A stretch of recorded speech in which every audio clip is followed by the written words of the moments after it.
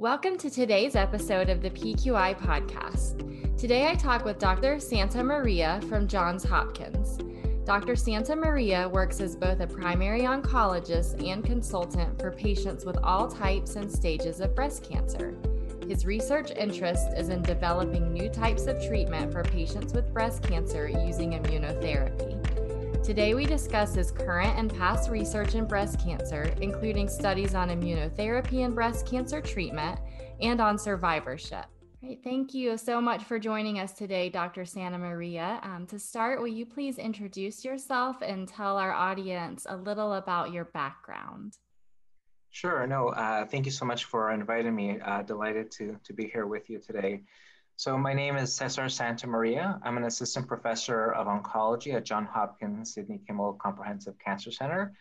I specialize in breast cancer, both clinically and also from a research perspective. I spent my time a combination of doing both research and taking care of patients clinically. In terms of my clinical practice, I focus again on all subtypes of breast cancer, different stages.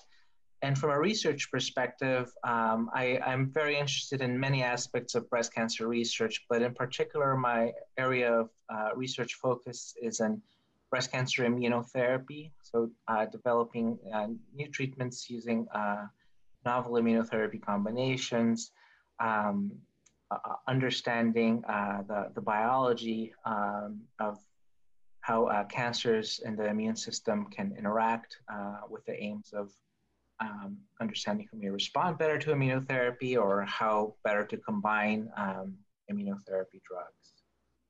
Okay, that is awesome. I've read a little about your research in immunotherapy. Can you tell us a little more about the current research that you have going on? Absolutely. So broadly speaking, I think to move forward with immunotherapy and breast cancer, there's a couple of key strategies. One is to identify responders to immunotherapy. So developing biomarkers or, whether they be tissue-based or blood-based biomarkers that tell us these patients are more likely to benefit from immunotherapy. And then the other part of it is developing better combinations for those patients who don't respond, which unfortunately is the majority of patients with breast cancer. And I guess before I get into too much detail, there are many forms of immunotherapy. Immunotherapy is a very much a basket term that basically refers to treatments that harness your immune system to fight cancer. That's what cancer immunotherapy is referring to. The most common immunotherapy drugs right now are what we call the immune checkpoint inhibitors. Of those, PD-1 programmed cell death 1 and its ligand inhibitor, so PD-1, PD-L1 inhibitors are going to be the most commonly investigated currently. In breast cancer, there are a few indications for the use of these inhibitors, but there are also other forms of immunotherapy, which I won't be touching on today, but are still very important. Things like vaccines, things like cell-based therapy, adoptive T-cell transfer therapy, CAR T-cells, for example. Yes. Again, very important parts of immunotherapy research, but what's the most accessible ones certainly are the immune checkpoint inhibitors, and that's where most of my research focuses on. So in terms of finding better biomarkers to identify responders to immunotherapy, there is one study that I was hoping to highlight, the PRISM study, Okay. which is a study looking at patients who have spliceosome mutations. So spliceosomes, as a quick reminder from Biology 101, are the cellular machinery involved in processing RNA.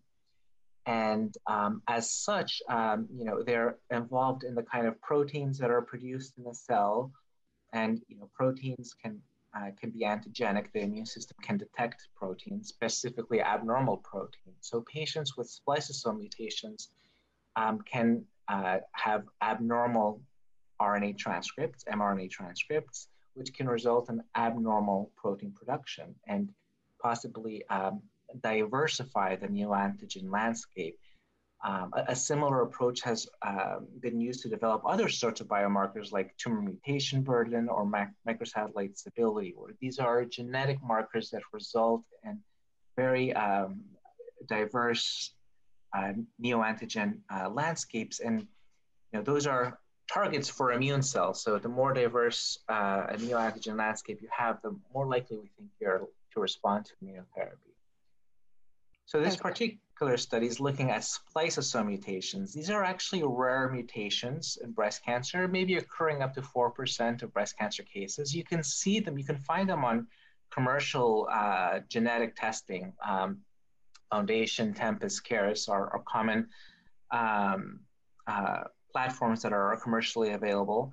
Yes. And if you have this mutation and you have metastatic breast cancer of any subtype, we're actually going to be opening up the study to all solid tumors shortly, actually. But oh, wow. Because we do think that this is not just unique to breast cancer, but these mutations can result in more neoantigens in basically any cancer. So what happens is patients will log on to a website, which we can provide the link on the study notes, the show notes. That would be great.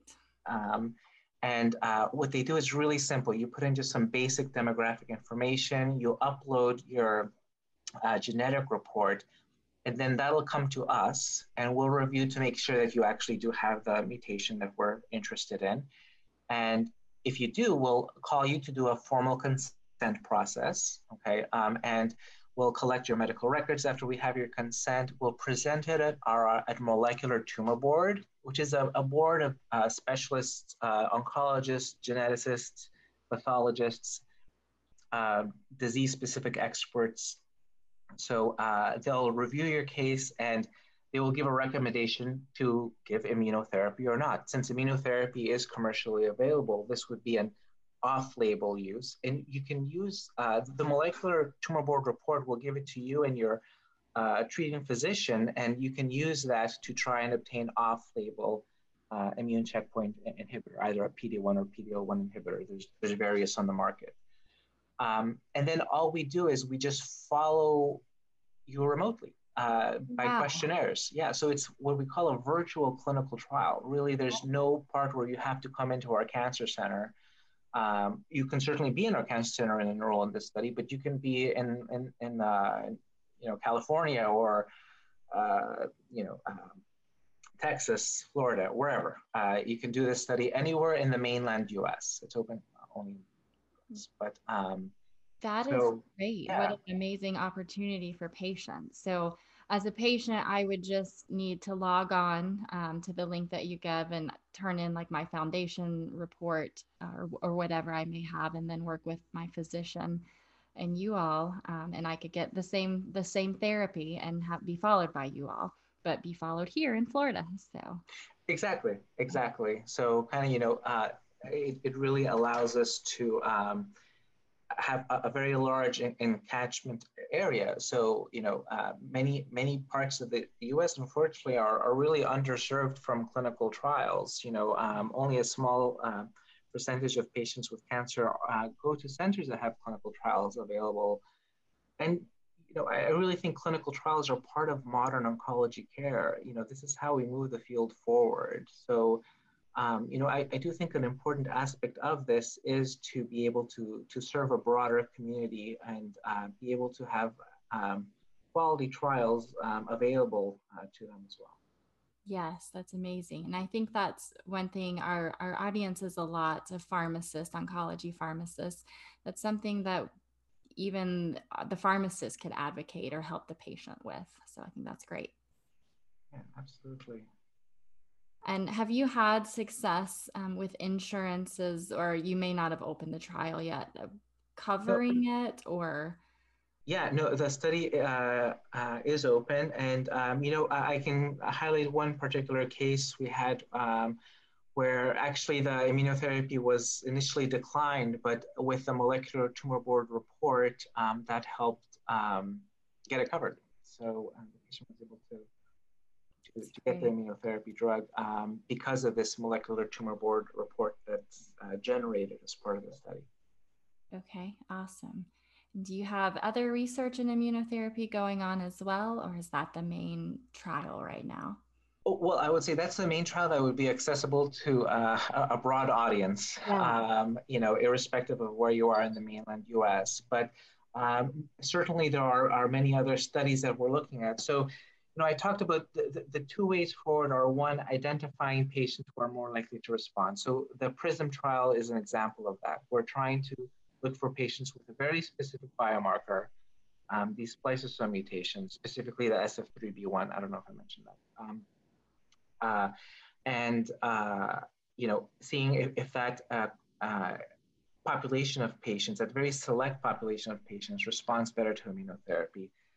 The other broad category, I think, of moving forward with immunotherapy in breast cancer is through novel combinations based on robust science that helps guide how we think about combining immunotherapy drugs with other drugs. And we do have a couple of studies, one that's currently open, that's leveraging CDK4/6 inhibitors. Okay. So, I'm sure as an oncology pharmacy audience, you're very familiar with these drugs. These are pretty much standard of care drugs for patients with metastatic ER-positive breast cancer. Abemaciclib, one of the drugs is now there's data showing that there may be benefit in early stage breast cancer as well. Certainly in the metastatic setting, the benefits are certainly very significant. And if you look at the way these drugs work, we think of them as endocrine therapy boosters, right? CDK4/6 is in part regulated by the estrogen receptor, and when you combine it with anti-hormone therapy, there's this synergy that you see in terms of anti-cancer effects. But more recently, there's been studies that have found that CDK4/6 inhibitors also modulate the tumor microenvironment, and they do so in a variety of different ways. And there's actually both preclinical and clinical data for this. Basically, we see that CDK4/6 inhibitors can upregulate antigen-presenting machinery. So, when these proteins, the antigens that a cancer cell may have are in the cell, the way they present the specific antigen or peptides to the immune system is really critical, and CDK4/6 inhibitors have been found to upregulate antigen presentation machinery. It is associated with PD-L1, the PD-L1 receptor ligand as well.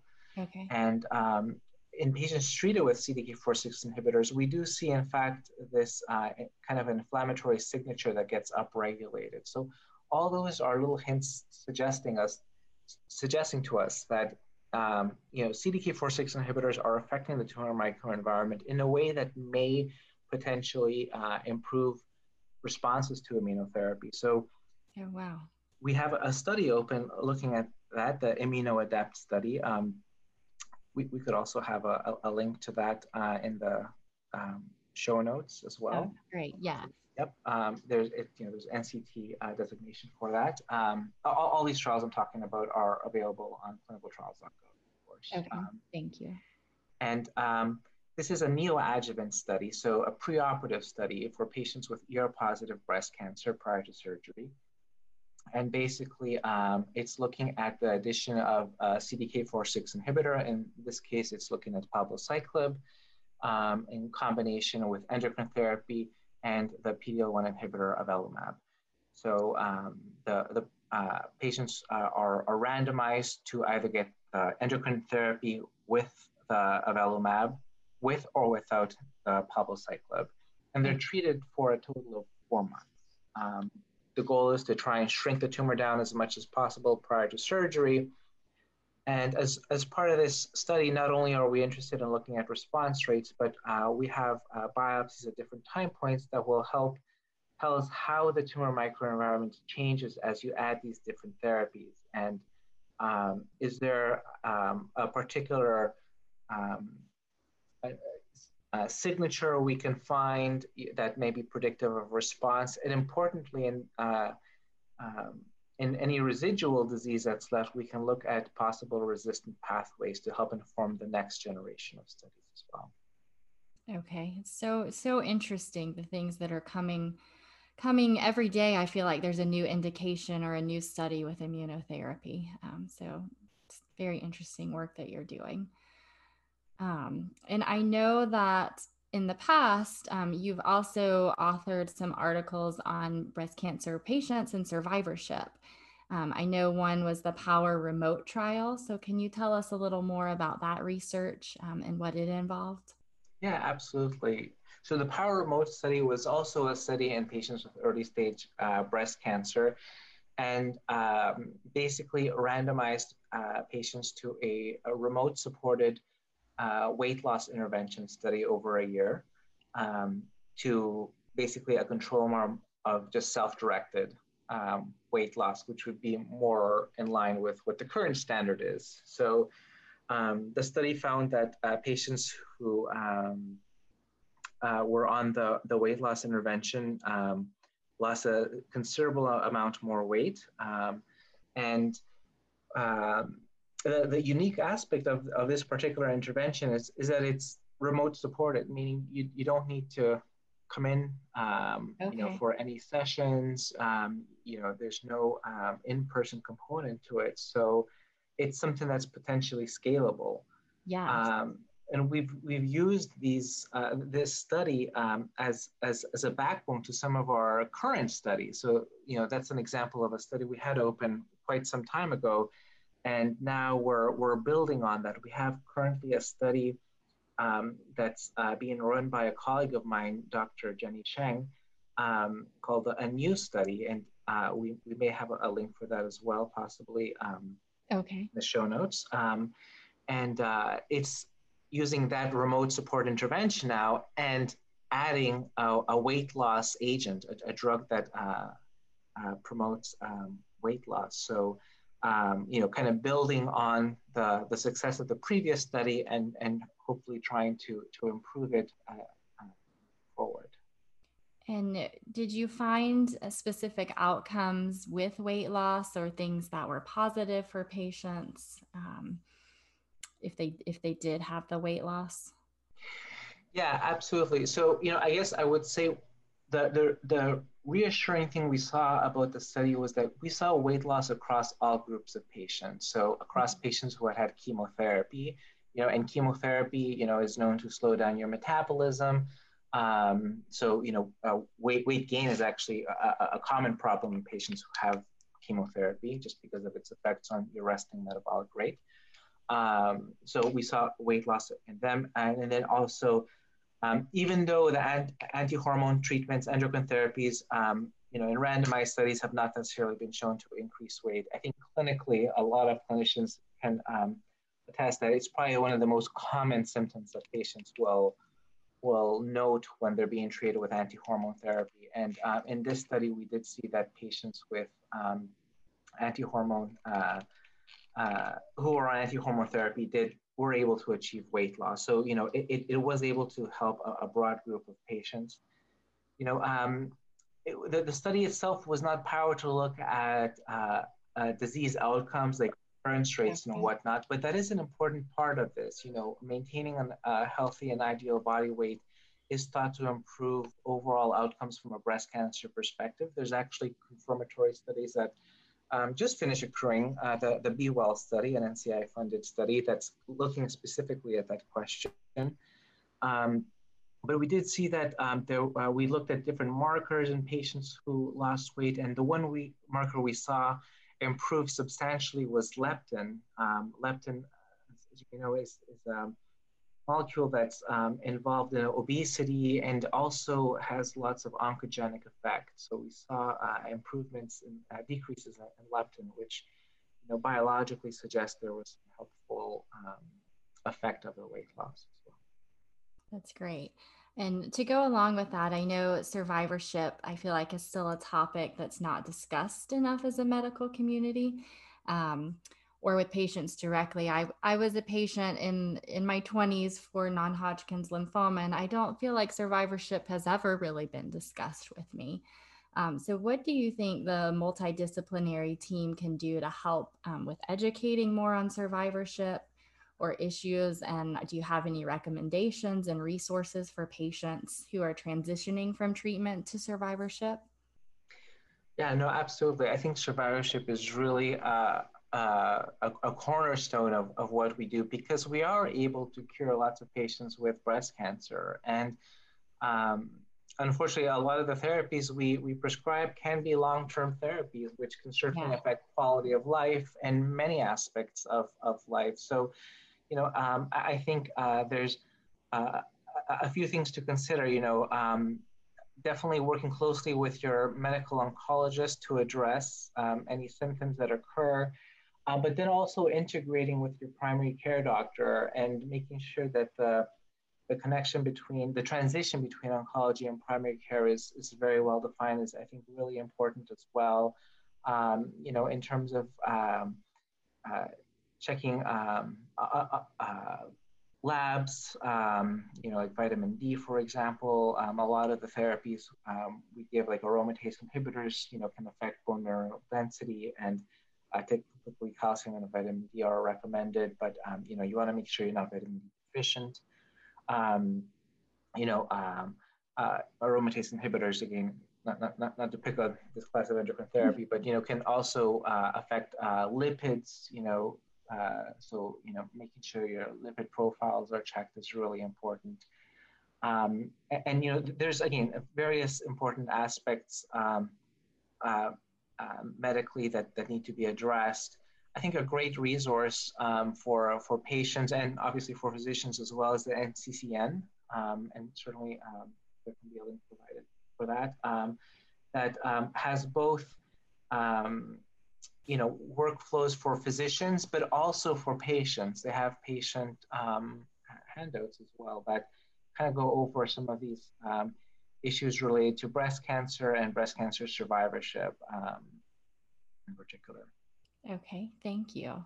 And I have a couple more questions for you that we ask every podcast guest. But if you have any other research or anything else you would like to add before I move on to those, please let me know. It's been so interesting so far. Yeah, no, absolutely. I guess, what I would just say regarding research, just reiterate, I really do think this is an important part of modern oncology care. I definitely encourage you to talk to your oncologist to see if a research study is appropriate for you. If there is, many times they can help connect you with the right resources to consider that. Absolutely. Yes. And I think it's wonderful that it's opening up virtually too. So that may open a whole new world for patients. Um, so now for the two questions, I know that you participated with us, and thank you, in the PQI in Action article. But NCODA produces the Positive Quality Intervention Resource, so that couple-page document on various therapies and kind of a summary of how to manage them. So do you see value in this, and what value, I guess, do you see for the oncology team? Yeah, I did see those PDFs put together. I think that's fantastic. I think it really is a very clear-cut and concise summary of the most important aspects of these different treatments. I do think that can be helpful for the physicians and in this to use this information to have discussions with patients. I think many times,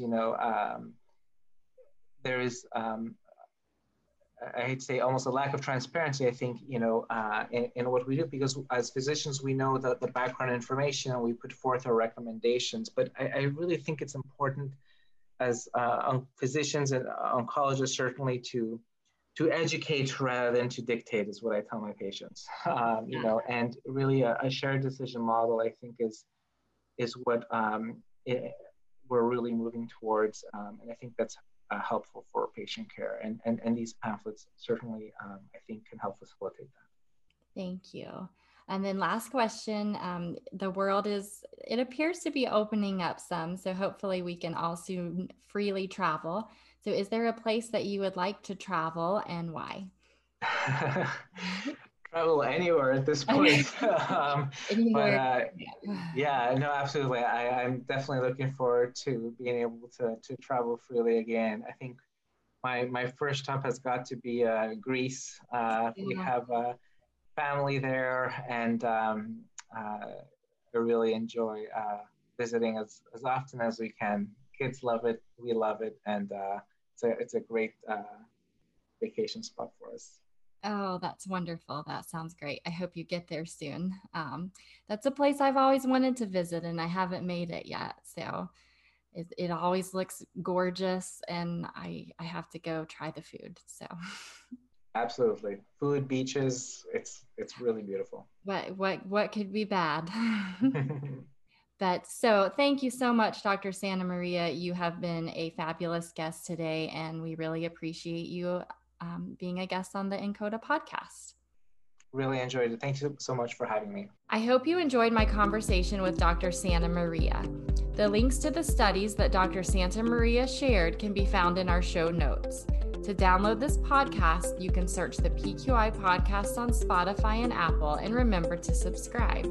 You can listen on our website at ncoda.org. That's ncoda.org.